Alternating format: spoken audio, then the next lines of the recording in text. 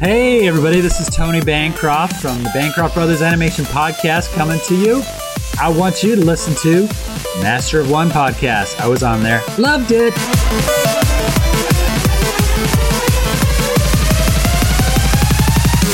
Welcome to this Sandbox episode of the Master of One Podcast, part 2 for this week.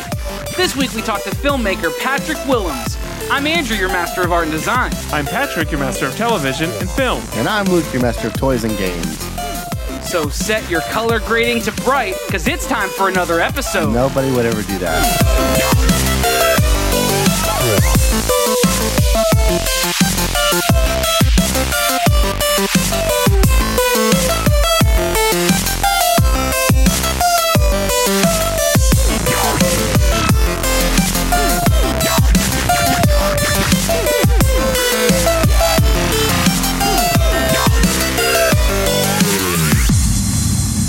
So for this Sandbox episode, we are excited to talk to somebody who is notoriously misunderstood by the New Yorker. Ladies and gentlemen, welcome filmmaker Patrick Willems to the show. Yep. Hey guys, happy to be here. You know, so we talked right before we started. We were talking about how when you connected with the call, none of us were surprised because you, unlike a lot of people that we talk to, in fact, most of the people we talk to, your work involves you being in front of the camera a lot of the time. And so we've seen you, we've heard you. This feels very natural, almost as if I can ask you to borrow some money because I feel that comfortable with you. That's your go-to. Like, that's when I know I'm comfortable with someone.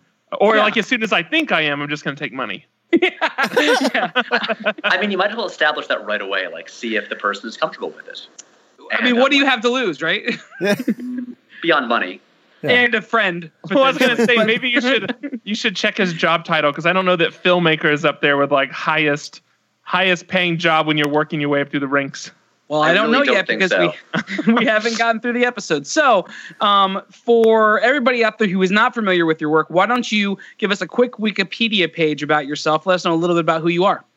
All right. Well, I am a New York-based filmmaker, and the vast majority of my filmmaking work is YouTube videos on my YouTube channel, which is named after me, but with my middle initial, the H, in there because the URL, Patrick Willems, was taken back in 2011.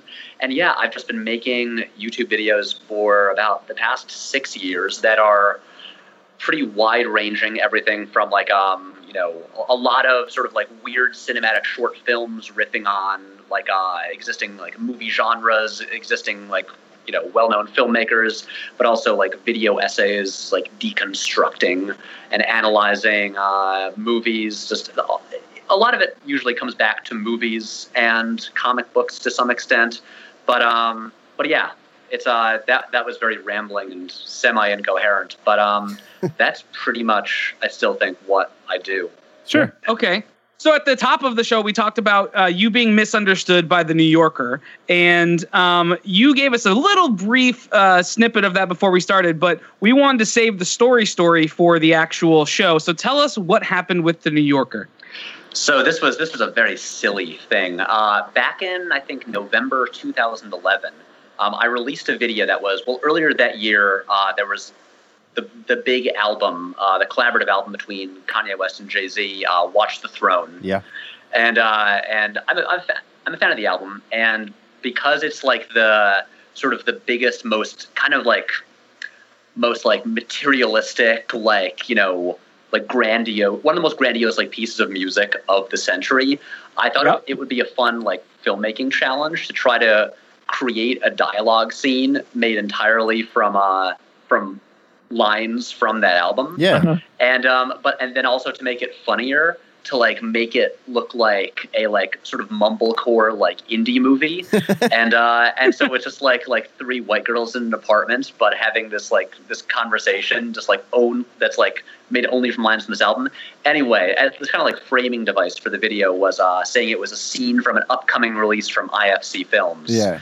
And like at the end of the video, there's like little outro that's like, click here to watch last week's video and stuff like that. And yet still, a lot of people thought it was a real thing. Oh, wow. And the New Yorker put it on their website, writing it was a clip from an upcoming film from IFC Films, directed by Patrick Willems. What was your reaction to that? Like, is that exciting or was it scary? Oh, it was hilarious. It was maybe the funniest thing that happened to me in all of that year. I immediately called my dad while he was at work to be like, Dad, I'm in the New Yorker, but in a really weird way. I'm in the New Yorker, but not really. Right. Go look at it now before they pull it down. Oh my god. I know, and just the idea that it would take one click for them to immediately realize, oh, this is not a real thing, and they didn't do it. Wow. A publication that prestigious still put that on their site. Yeah, because it would make me think. Yeah, a little bit of research, one click would automatically fix that. Bare minimum. But the good news for you is you could actually end up being in the New Yorker twice, because if they have to print a retraction, right? I mean, your name's in there again, so that's really true. All that. I don't think it was in the actual magazine. I think it was just on the website. Okay. So, I mean, what's the equivalent to that? I know it wouldn't be printing a retraction, but would they post a retraction like, hey, we messed up on this, or would they just delete the post and hope delete it? Is that how that works? I think I checked back a few years later, and it popped into my head, and I was like, I wonder if they ever fixed that, and it was still up. Oh. We'll find the link. Patrick will find the link to it, and it'll be on your resume. We'll check the Wayback Machine, and it'll be Don't let that go bad. Yeah. Absolutely. So I want to give some context for where I know you from. Yes. We were in second grade together. No, that's not true. Wow, I feel like you should have told me this before we started, Patrick. No, you did the What If Wes Anderson directed X-Men. That's actually the first video I saw from you. And then fast forward a decent bit, I saw another video where you were talking about the color correcting or color grading, whatever the term is, in Marvel films, which I know was a hot topic for sure. Something I didn't think it would be a hot topic. I thought that video was going to get 0 views. Yeah. And that no one would care. It did. I think it got a couple million more than 0, didn't it? It did, actually. Though, yeah. After the Wes Anderson X-Men, it's the most popular video I've made. And, which was a big surprise. And I think you also have had the updates since then. Sorry, Andrew, go ahead. Yeah. Well, I was just going to ask what that translates to. You expected 0. What's the second highest viewing that you've ever seen? What is that? What's that number? I think it's I checked yesterday. I think it's at 1.8 million, which is, I mean, in the YouTube world, that's not massive. Sure. And when big YouTubers are releasing million view videos daily. Mm-hmm. And for me, it's big. And and also just surprising because it was the first video essay I'd ever made, and now I've made a lot more because of the success of that one. And it was really just I wanted to try out that new kind of format, and I had been ranting about the color grading in Marvel's movies to my friends for 4 years. And so I was like, I already have my whole argument formed, and I'll give this a shot. No one's going to watch it, but whatever, it's a video for that week. And then that has, honestly, my last 7 months were radically shaped by the success of that video. Yeah. So it is. I didn't expect it to change my career, but it kind of did. Well, so this is not where I was driving, but let's keep that going. So, because when I first saw you, it was either the self, the films for yourself, or there were a few, I guess, the parodies and things like that. And then now in recent months, it has been a lot of the video essays, and it's been capped off. The last video you've posted when we're sitting here recording is the video about Edgar Wright and how he saved your career, and I think that.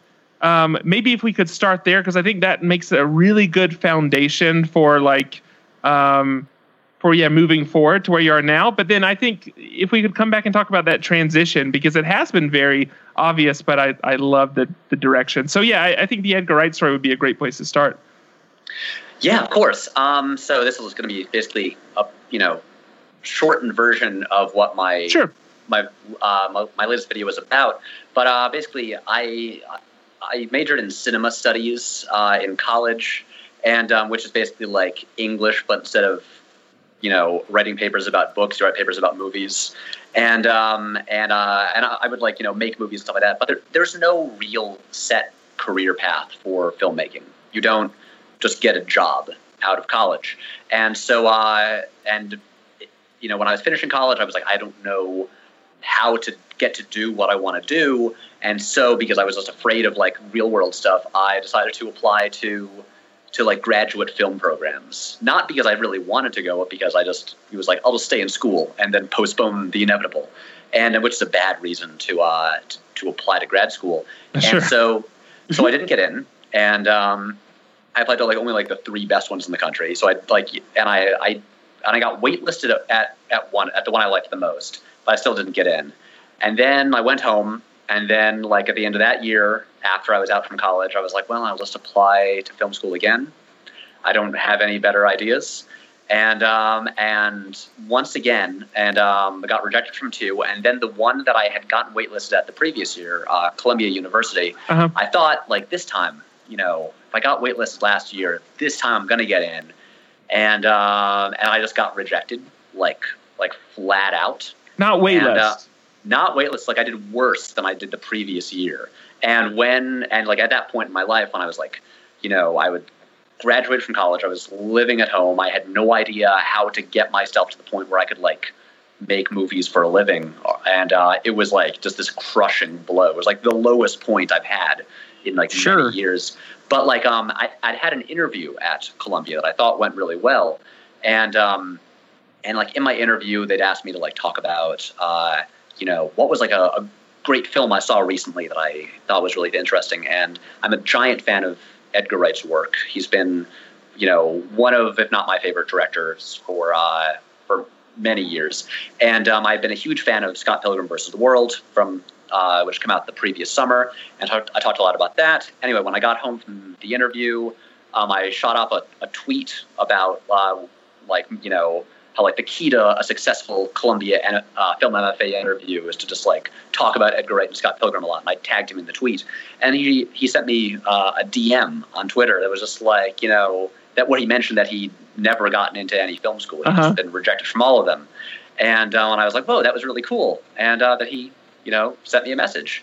And so, but then after I had gotten rejected myself from every film school I applied to, I like remembered that the previous month, I remembered the thing he had sent me, and I was like, and that's kind of how I got over that and decided to like get my act together and like move on and start doing something, because I was like, wait, my favorite director went through the exact same thing and turned out okay. And so like, this doesn't matter. Like this is not really a big deal. So I should just start doing something. And so, yeah. And then I immediately just launched the YouTube channel and started just making stuff independently and putting it on the internet. And that's been mostly what I've been doing for the past like 6 years.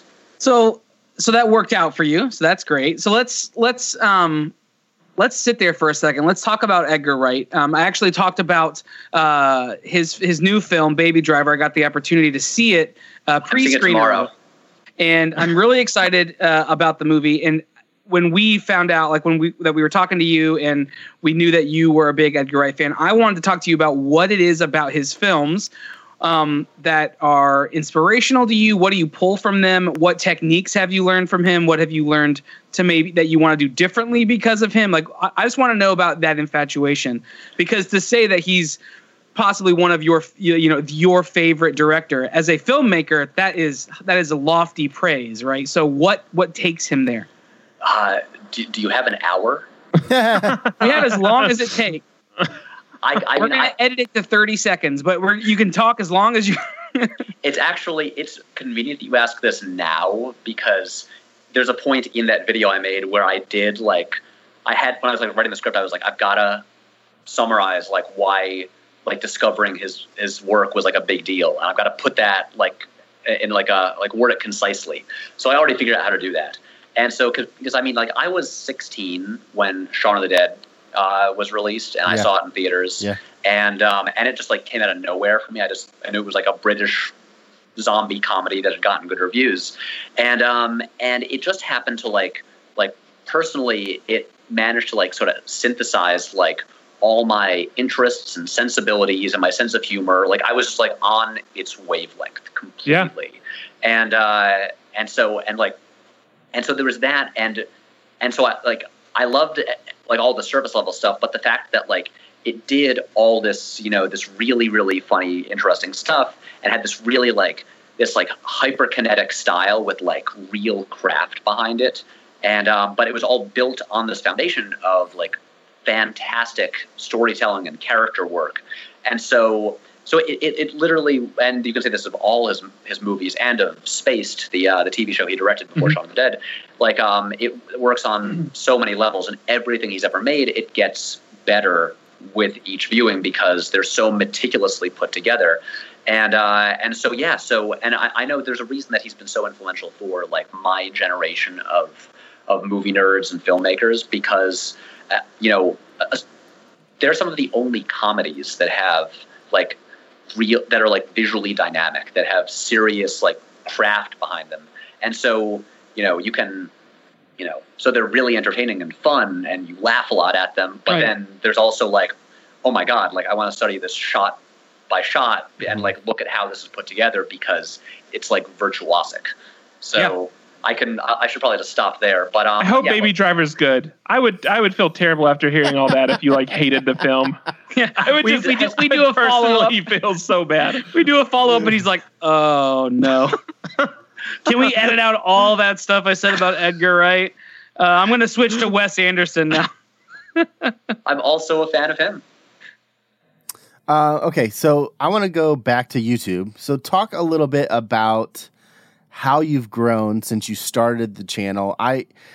Congratulations, you're at 120,000, something like that now, right? Followers? Yeah. That's awesome, dude. The wild thing, though, is I should say 7 months ago, after 5.5 years of doing this, it was at 18,000. Yeah, that's crazy. So that's a lesson learned. Yeah, exactly. So it finally is like it only became like profitable like this year. Sure. Well, okay. So talk about. So I watched your 100,000 video, and you talk a little bit about the journey of what you did when you started, and then kind of where you are now. So maybe summarize that, and then just tell us like how you approach learning all the ins and outs and some of that growing pains of trying to make content happen routinely. Yeah, well, when I started back in 2011, and I was in my hometown. I didn't move to New York City until like the beginning of 2012, and so but the thing is, I had been making movies all through high school. Like at the end of high school, beginning of college, I made like a trilogy of feature-length films, which they're not good, but that's a lot of work. That's but fine. You made them. It is, but those like making those really like taught me how to do everything. Yeah. That was my film school essentially. Yep. Just putting myself in the situation where, especially because I had like founded in high school like the film club and like a film festival, and so we would make these movies and like hype them up, and people would watch them, and so I kind of had, so like I really kind of got started because I made a movie and then like announced a sequel to it, and then had people in my town waiting on it, and so that put the pressure on me to deliver this thing. And then I was like, okay, I've decided to make a 90-minute long movie, and everyone is waiting for it, so I've got to learn how to just do that with no crew. Yeah. And but through that, so I've been used to just like making stuff independently, and I had this big network of actors, just people I knew in my hometown. So when I started making YouTube videos that were just like, these like weird little short films every week, I already had this huge cast just ready to go, and everyone was home for the summer. And so I was doing that, and that first year of making YouTube videos, it was like weekly. They were every Wednesday there was a new video. And then things kind of changed a little bit when I moved to New York City, because it's just it's just harder to make videos here. Yeah. And I'm in I'm a new place, and I got to adjust to the city, and suddenly the videos stopped being weekly, and they did not become weekly again until the end of last year. Okay. And so the videos would come out like every 3 or 4 weeks or so, and I still had like a team in the city that I would work with. But the goal really became, as I'd gotten a little bit more focused and better at making the videos, trying to make big videos that would get attention and lead to new opportunities. Yeah. And that was really it. And so there's a lot of videos like, that will riff on existing like pop culture stuff and a lot of like geek culture related things, movies and comic books. And because those were way more likely to get attention than, original stuff. And I would make just like original non-IP related videos, but just knowing that those wouldn't do as well, but I wanted to make them for me. Mm-hmm. And anyway, skip ahead to 2015.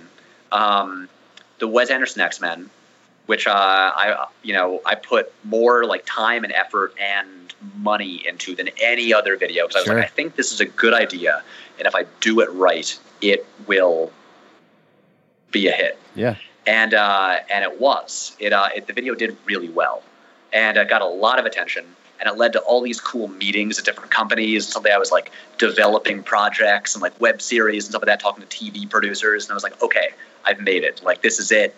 This is like, we're going to be making stuff with money now. Like, finally, it all paid off.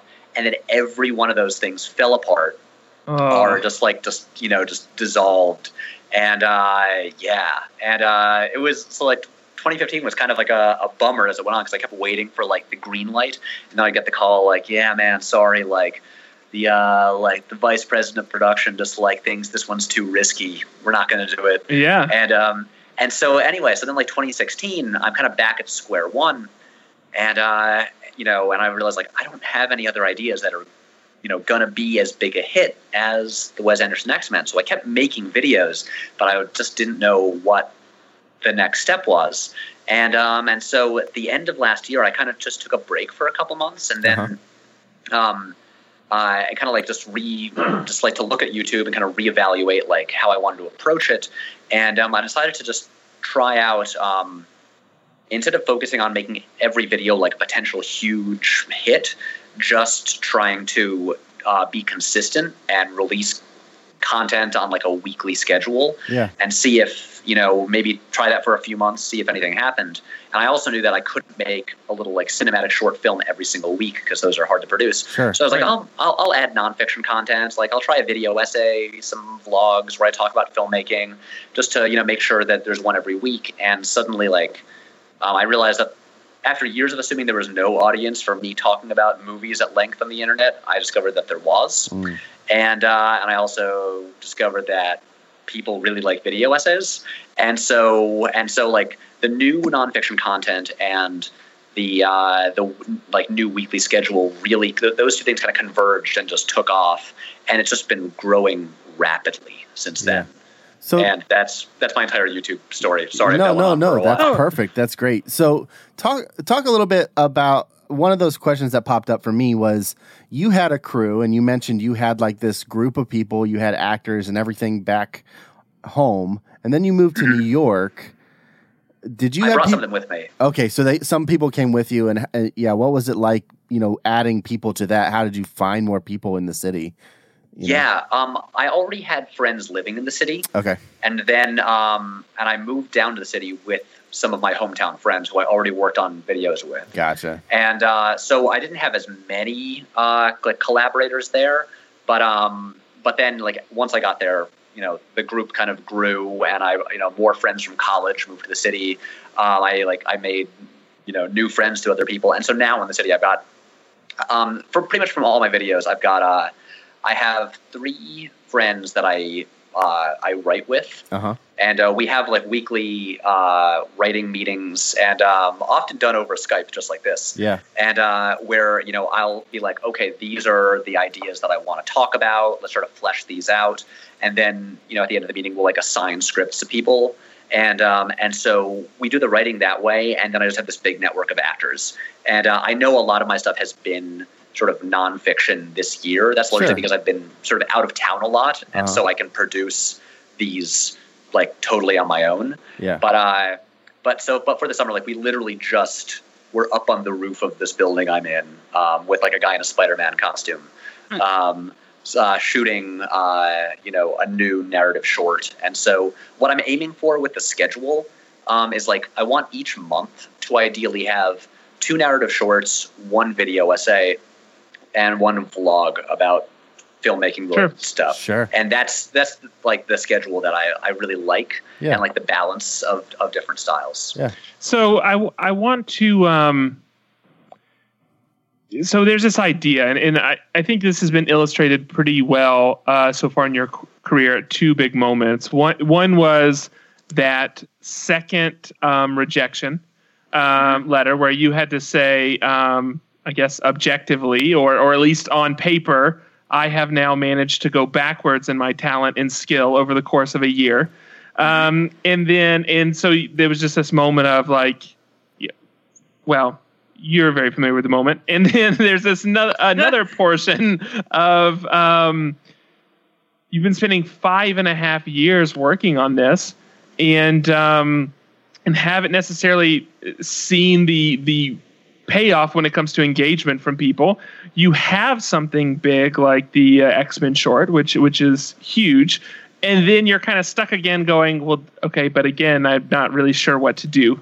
And I don't know like the next step to take.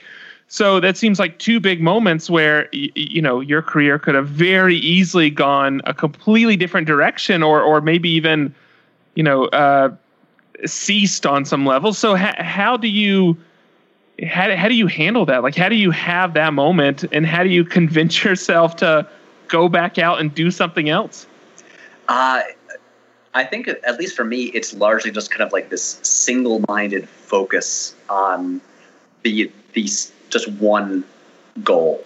Sure. And it's been the same like end goal since I was in high school. And it's like, there's no backup plan, and which might not be the smartest thing to say, but it's just like that. It's like failure isn't an option. Yeah. Like, there's if this thing didn't work out, I'll find another way to get there. But that's it. It's like, I will, if I don't get to like, if I don't get to the point where I'm like making a living doing filmmaking on some level, that will be massively disappointing to me.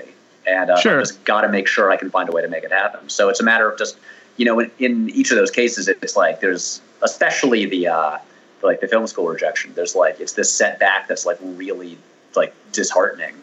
And then just, kind of just letting it fade over a couple days and then just being like, okay, just let's move on because you have to get there. Yeah. And right. Now it's time to like find a new route to get there. So this is what you do full time now, right? Sort of. My I guess like day job all these years has just been freelance video work. Okay. And that's been mostly it. But and I still do that. Like I had a gig like 2 weeks ago. And, everybody listening relates very well to the term freelance. Absolutely. We're all there with you. Yeah, and so that's been I started doing freelance video work right around the same time I started the YouTube channel. And so this whole time, that's what I've been doing. And but honestly, like I think I mentioned, the YouTube channel did not become profitable until like the last few months. Yeah. And my goal is to have it be, my primary source of income by the end of the year. And if it keeps growing the way it is, that's feasible. Things could get derailed or whatever.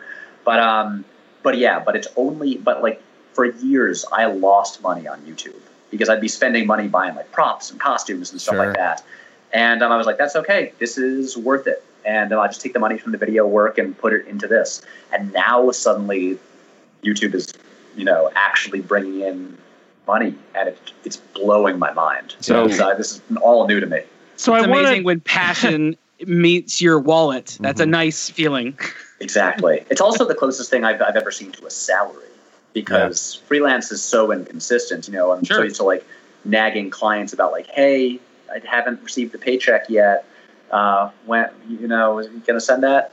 And with YouTube, it's like I know what day of the month I'm going to get paid on. Yeah. I can look at the analytics and be like, oh, that's how much I get paid this month. Mm-hmm. And it's like I'm like, oh, this is really appealing. I see why people have like salary jobs. This is really nice to know what you're going to get. Oh, that's what a budget is. Yeah. So so then in that case, for the YouTube, the thing that you've been doing lately, you've used the term video essay, and what this is, you take these concepts. Now, this could be filmmaking concepts, or this. I think it seems that it's a lot of things that.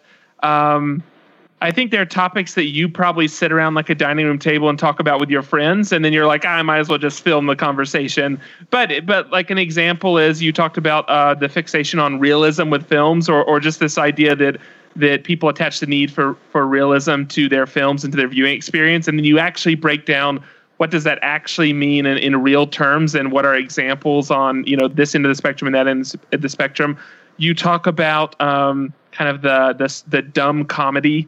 And the difference between do you use the term smart dumb comedy or something like that? Smart dumb comedy, yeah. Yeah, and what that actually looks like well-written dumb comedy as opposed to just, the other end of the spectrum. So you take these topics and you take these really deep dives. So I would be curious, from your perspective of the topics that you've worked in, do you have a favorite one that was just, even more so like a passion for you to finally get to like flesh out in fuller form? And then I'd also be interested, what is that topic that's like still sitting at the back of your head that's maybe like not quite a fully formed thought, but it's in the pipeline? Yeah. You really kind of hit the nail on the head when you said like, these are things that I sit around the table and talk to my friends about. Because like the first video essay I made was the Marvel color grading one. And that was just what I've been complaining about to my friends, I think, since the first Avengers came out.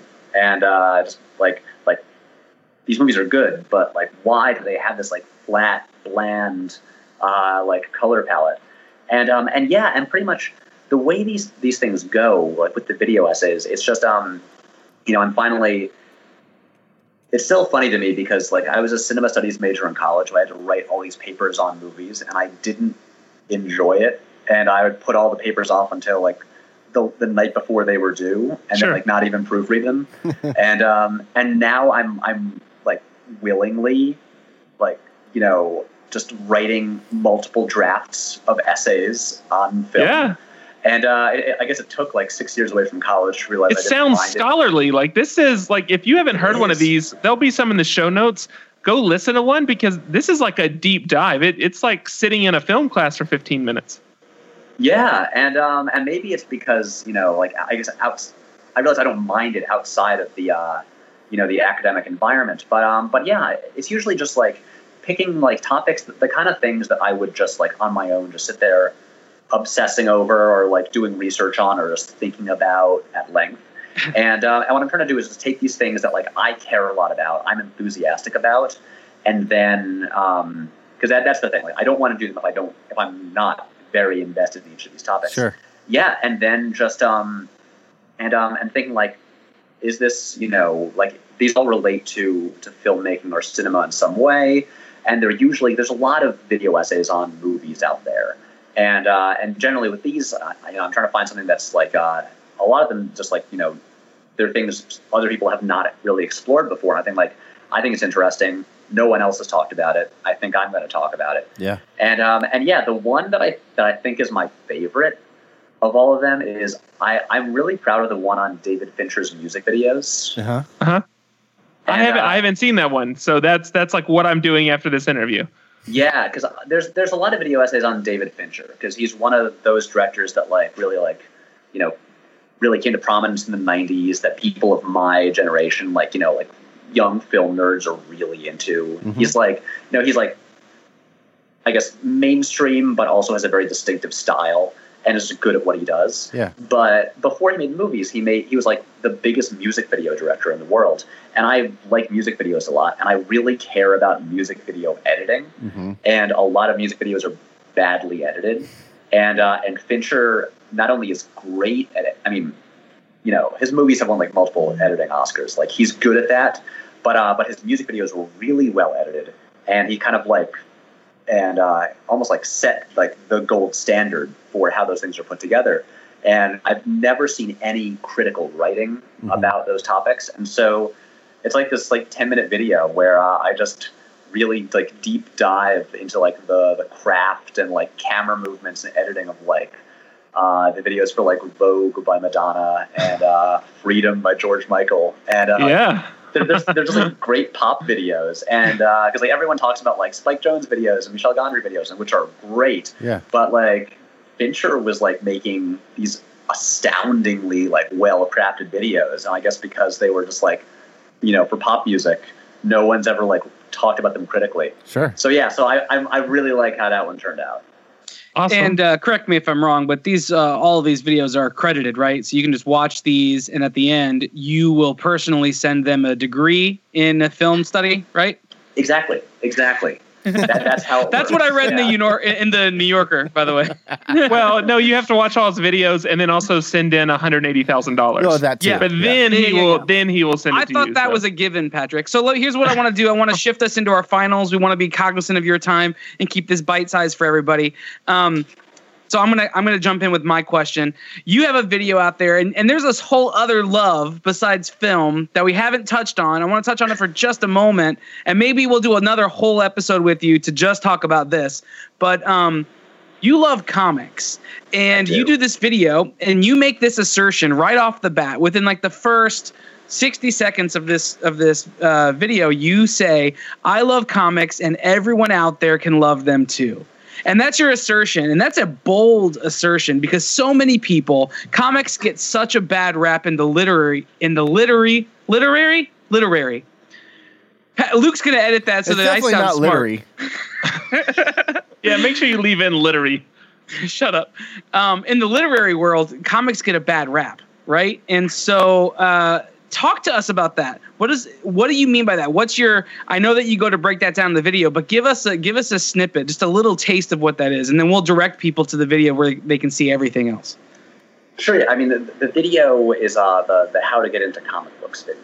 Yep. And but yeah, I mean, I've been reading comics since I was like 4 years old, and at that time in like the 90s, that was at the point when and for many, really until like recent years, the medium was just, frowned upon in like, popular, in mainstream culture. Right. And I spent many years like through like middle school and stuff like that being like a closeted comic book fan because it was just like socially unacceptable to like be into them. And so I was very used to that. But then over like, in this century, as like comic book adaptations have like slowly come to dominate popular culture, at some point or another, like pretty much all my friends have come to me and like expressed an interest in like reading them and getting into them. And I've gone through this so many times with so many people, and so yeah, and I've realized that like once you get past that stigma that culture and society like imposed upon the medium, like pretty much everyone, has like, once they've got the right recommendation, everyone enjoys them. It's like everyone enjoys some movie or some music or some book. It's just another medium, and there's something for everyone. I am terrified. I am terrified. Like you in the video, you talk about the I can't remember the character's name from The Simpsons, but the comic book store owner. And he's just the comic book. Then I'm glad I couldn't think of it. Perfect. I'm glad I didn't give a name for him. Yeah. That would have been more Dennis, right? That Simpsons character who's the comic book store owner. Yeah. That's what I imagine. Like I'm literally like scared to go into a comic book shop because I just feel like I'm gonna obviously not fit in, and I'm gonna be shamed right back out the door. He's afraid of the barrier of entry, and what he doesn't realize is the barrier of entry you claim is very, very low, as long as you get the right recommendation. Sure. Yeah, I mean, that's the thing. Like any of the comic shops that I frequent, constantly when I'm there, I see new people coming in, going to the employees, saying, "Hey, I kind of want to read something about like this character," and they're brand new at it, and the employees are really helpful, and they're just dedicated to just getting more people into comics, and I mean there are like I do hear some stories about like comic book stores that will like condescendingly dismiss like sure new readers, yeah, but they're pretty uncommon now. Like most of them are very, welcoming. Yeah. I think what is helpful is that elitism would make the if they embrace elitism, it will just make the art form obsolete and people will stop doing it. I think they realize. Well, hopefully they'll just drive themselves out of business. That's what I'm saying. Those people, they make themselves. They realize the error of their ways after they've done that one too many times. Exactly. It's daunting because, like I said in the video, you know, it's like it's not like getting into a genre or an author. It's getting into a medium, and so there's so much there. But like, you know, if you just have like a bit of guidance, or which can even just be, you know, the clerk at a comic book store, there's no reason everyone, you know, shouldn't be reading and enjoying comics. Yeah. Love it. Okay, so I will go into my final. I'm going to ask two small ones. First is, who's your favorite comic character? Character? Yeah.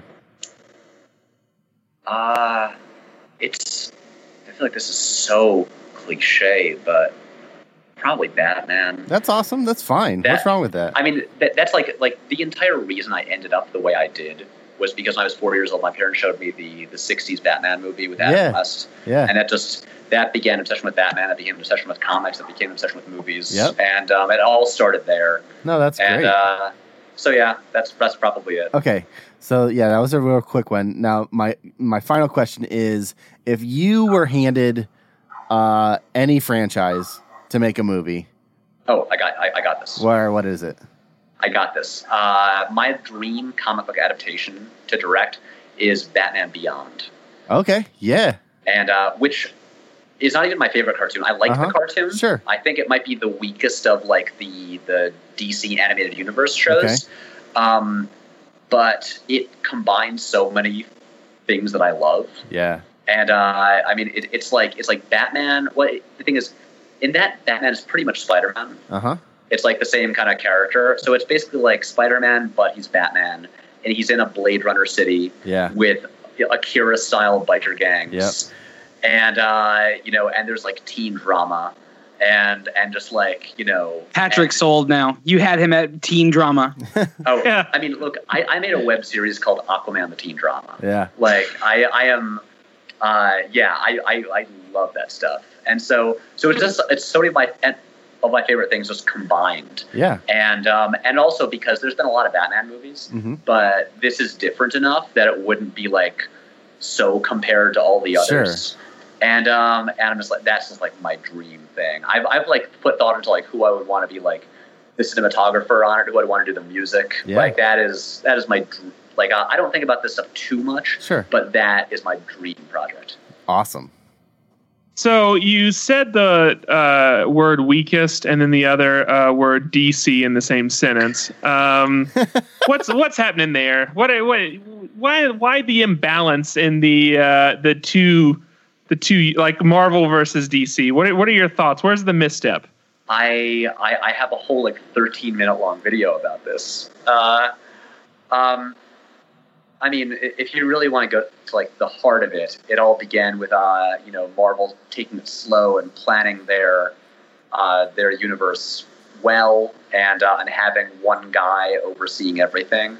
And with DC's, it was desperately trying to play catch up with no singular, you know, person running it, and just rushing into it and making bad creative decisions. But Wonder Woman was a massive step in the right direction. And, yeah, no kidding. That's a good movie. Yeah, no, it is good. I agree with good, but I'm going to be honest. Like, I'm looking at the reviews, and I've seen that. We've all seen the film, and then I'm comparing it to some similarly reviewed like Marvel films, or like also thinking of like Dark Knight and films like that. I'm having a little bit of trouble. I still think there's a little bit of a mismatch there. I don't know if you feel the same way.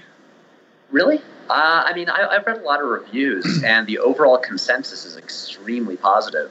Oh, I know that. I'm not disagreeing with that, and I certainly think it was a good film. I'm having a bit of trouble with again, comparing it to similarly reviewed films. I'm just, I don't know. I don't know that it was okay. What's a similarly reviewed film that we can? I think the Dark Knight is sitting at the same place, isn't it? Well, maybe in terms of like a Rotten Tomatoes score, but I mean, a big thing is also like, you know, oftentimes with these series, the second movie is vastly superior to the first one. Like the first one, it like has to like, the key thing is getting the character and the world right. Mm-hmm. Like, and then like, you know, look at the Nolan Batman movies. Batman Begins, it's good. And it still devolves into kind of like generic, you know, like superhero-y third act, but it's good. And then the second one, since they had like the groundwork laid, they made something much better. Yeah. And so I predict the same thing will happen here. And I'm just like, this was the movie I was like so afraid they would get wrong, especially with their track record. And I'm so relieved that they got it right. Like, this was the one they had to get right. And it's just like they need to put all their eggs in this basket for a bit. Yeah, absolutely. Yeah. Like I was concerned how they would recover if this movie had not done well. Just what that would mean for the universe as a whole. Oh yeah, because I really don't like the previous three movies. I'm not a fan. And I think, and honestly, I think that fans were really having trouble holding on. So I'm glad that it did do well. And again, I've seen the film; it is a good film. Okay, so none of that was my question. That's all going to be cut out. No one will hear that. Just kidding. So I would be curious about the role of education because you do have formal education. And you obviously do put a lot of research into what you do. I mean, learning is obviously very important, and it really has to be to do well at what you're doing now. But I know that you also made the comment at the beginning of the interview that, you know, those kind of like 3 full-length films that you made in that high school college transition or in that time period, that was really your film school. Right. So I'd be curious, your opinion on learning and what formal education has done for you and how kind of necessary you feel that is on this end. That's a really good question because there's the constant debate about, you know, is film school important? And like, is it worth all that? And granted, I didn't really technically go to film school. You know, I studied cinema studies, which was, you know, at a liberal arts college. And I spent a semester studying abroad at a like strict film school, but that was just one semester. But yeah, I think the education really, like the importance of education for, are you talking like just specifically for filmmaking? Well, in this case, yes, because that would be your experience. So yes. Right. Yeah. I mean, I think it varies depending on the person. Like for me, it wouldn't like, you know, obviously I applied to like graduate film programs, but looking back, you know, I'm glad I didn't go. And I don't think that, and not in a way of like, oh, I'm just really good and don't need that at all. But like, I don't think that would have been a smart thing for me because I learned so much of the practical stuff about just like, you know, trying to just make a movie and dealing with problems and all the stuff that comes with that and just the process of it just by putting myself in this insane experience back in like 2006 and 2007 of like deciding I was going to make these no budget feature length films and they were like action movies with car chases and stuff like that. And just figure it all out. And the biggest thing I got out of that was just because every possible problem would arise at some point, everything. And I just had to deal with all of them. And then that just trained me for, you know, doing the same thing on like a slightly larger scale. And so after getting all of that, because I learned all like, you know, all the just like, you know, I learned the craft and I learned the, you know, how to deal with the process of production and all of that. And then what was helpful for me was in college, the cinema study stuff, like studying film theory, like analyzing films and stuff like that. I gained a lot from that and just, you know, teaching me to look at the medium in new ways. And I got a lot from that. But so yeah, so for me, it was like the combination of both. It was like the independent production stuff and then the very academic film theory, cinema study stuff that's what really helped me. Man. All right. So I think a lot of good nuggets in there, a lot of great stuff. Tell everybody where they can find you on the web, how they can support what you're doing before we head over to our tokens. Of course. All of my stuff is on YouTube at youtube.com/Patrick H. Willems. If you just Google Patrick Willems, it'll come up. It's very easy to find. And yeah, I'm on all the social medias as Patrick H. Willems. I've got a Patreon so people can support me, but cool. Check out the videos before going to that. And yeah, I think that's it. Awesome. Well, would you do us a favor before we head out of here and help us pick our categories for next week? Sure. That sounds amazing. All right, so that's it for the interview portion. Up next, we're going to draw some tokens. Are you looking to build your audience with a podcast? Then check out the folks at Cast Pro. Cast Pro is an experienced group of podcasters, developers, editors, and designers that want to remove any barriers that stand in the way of you creating your best content. No matter what your level of experience, they have the tools to come alongside you and elevate your message. With plans for the hobbyist to the professional, they've got you covered. Find out more at castpro.io. That's castpro.io. Cast Pro. Focus on your message. They'll take care of everything else. The token section every week is when we find out exactly the categories we are going to be using next week for our master category episode that comes on Tuesdays. We're going to find this out randomly. I've got 3 tokens. I'm going to put them face down. I'm shuffling them up right now. Give me a number between 1 and 3, and you'll be picking for Patrick. Yep. 3. Patrick, you've got TV and film, my friend. All Congratulations. Right. Good, because I'm seeing Baby Driver. I'll be able to talk about that. That's great. You're funny. Okay, I've got 2 tokens left. Give me a number between 1 and 2. 1 or 2. 1. 1. Luke, you've got toys and games. I mean, I have art and design. We all got our own category. All right. Did it, everybody. That hasn't happened in a minute. I know. Congratulations. You're welcome. Thank you so much for being on, Patrick. Go check out all of his stuff. His videos are great. Just go support what he's doing. This is the first 7 months of this year have been great. Let's make the next 5 even better. Let's get him to his goal by the end of the year, right? We want to be fully supported by YouTube, right? That's what you said your goal was? That's it. That would be great. We're going to get it there. If every listener goes right now, that's going to push you beyond that goal. You're going to be buying a house in Cabo before you know it. As for us, you can find us on mofonepodcast.com, where you can find show notes and links to all the stuff we talked about in this episode, as well as an entirely too long list of incredibly awesome people to listen to. I mean, if you were to listen to every interview episode that we've done at this point, how many days of listening would that be at this point? I mean, a week's worth? Yeah, almost. Probably. It's a lot. So go listen to incredibly talented people talk about what they do and how they do it. It's a great thing, and then support those guys. You can find us on Slack as well, where we have an incredible community of creatives, entrepreneurs, doers, thinkers, amazingly talented people in there day in and day out, conversing and coming together as a community. Just go to mofonepodcast.com/Slack to join that community. And then you can also find us on Patreon. You can go to patreon.com/mofonepodcast, and you can support the show there financially. For as little as $1, you can become a patron. For $5, you get to be part of the blooper group, tier, whatever it is. Yeah, the old blue group. Well, the old bloop. Nobody says that. The bloop.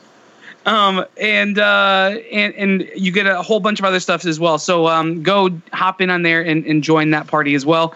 And then you can find us all over social media. Just search M of One Podcast. Connect with us on there.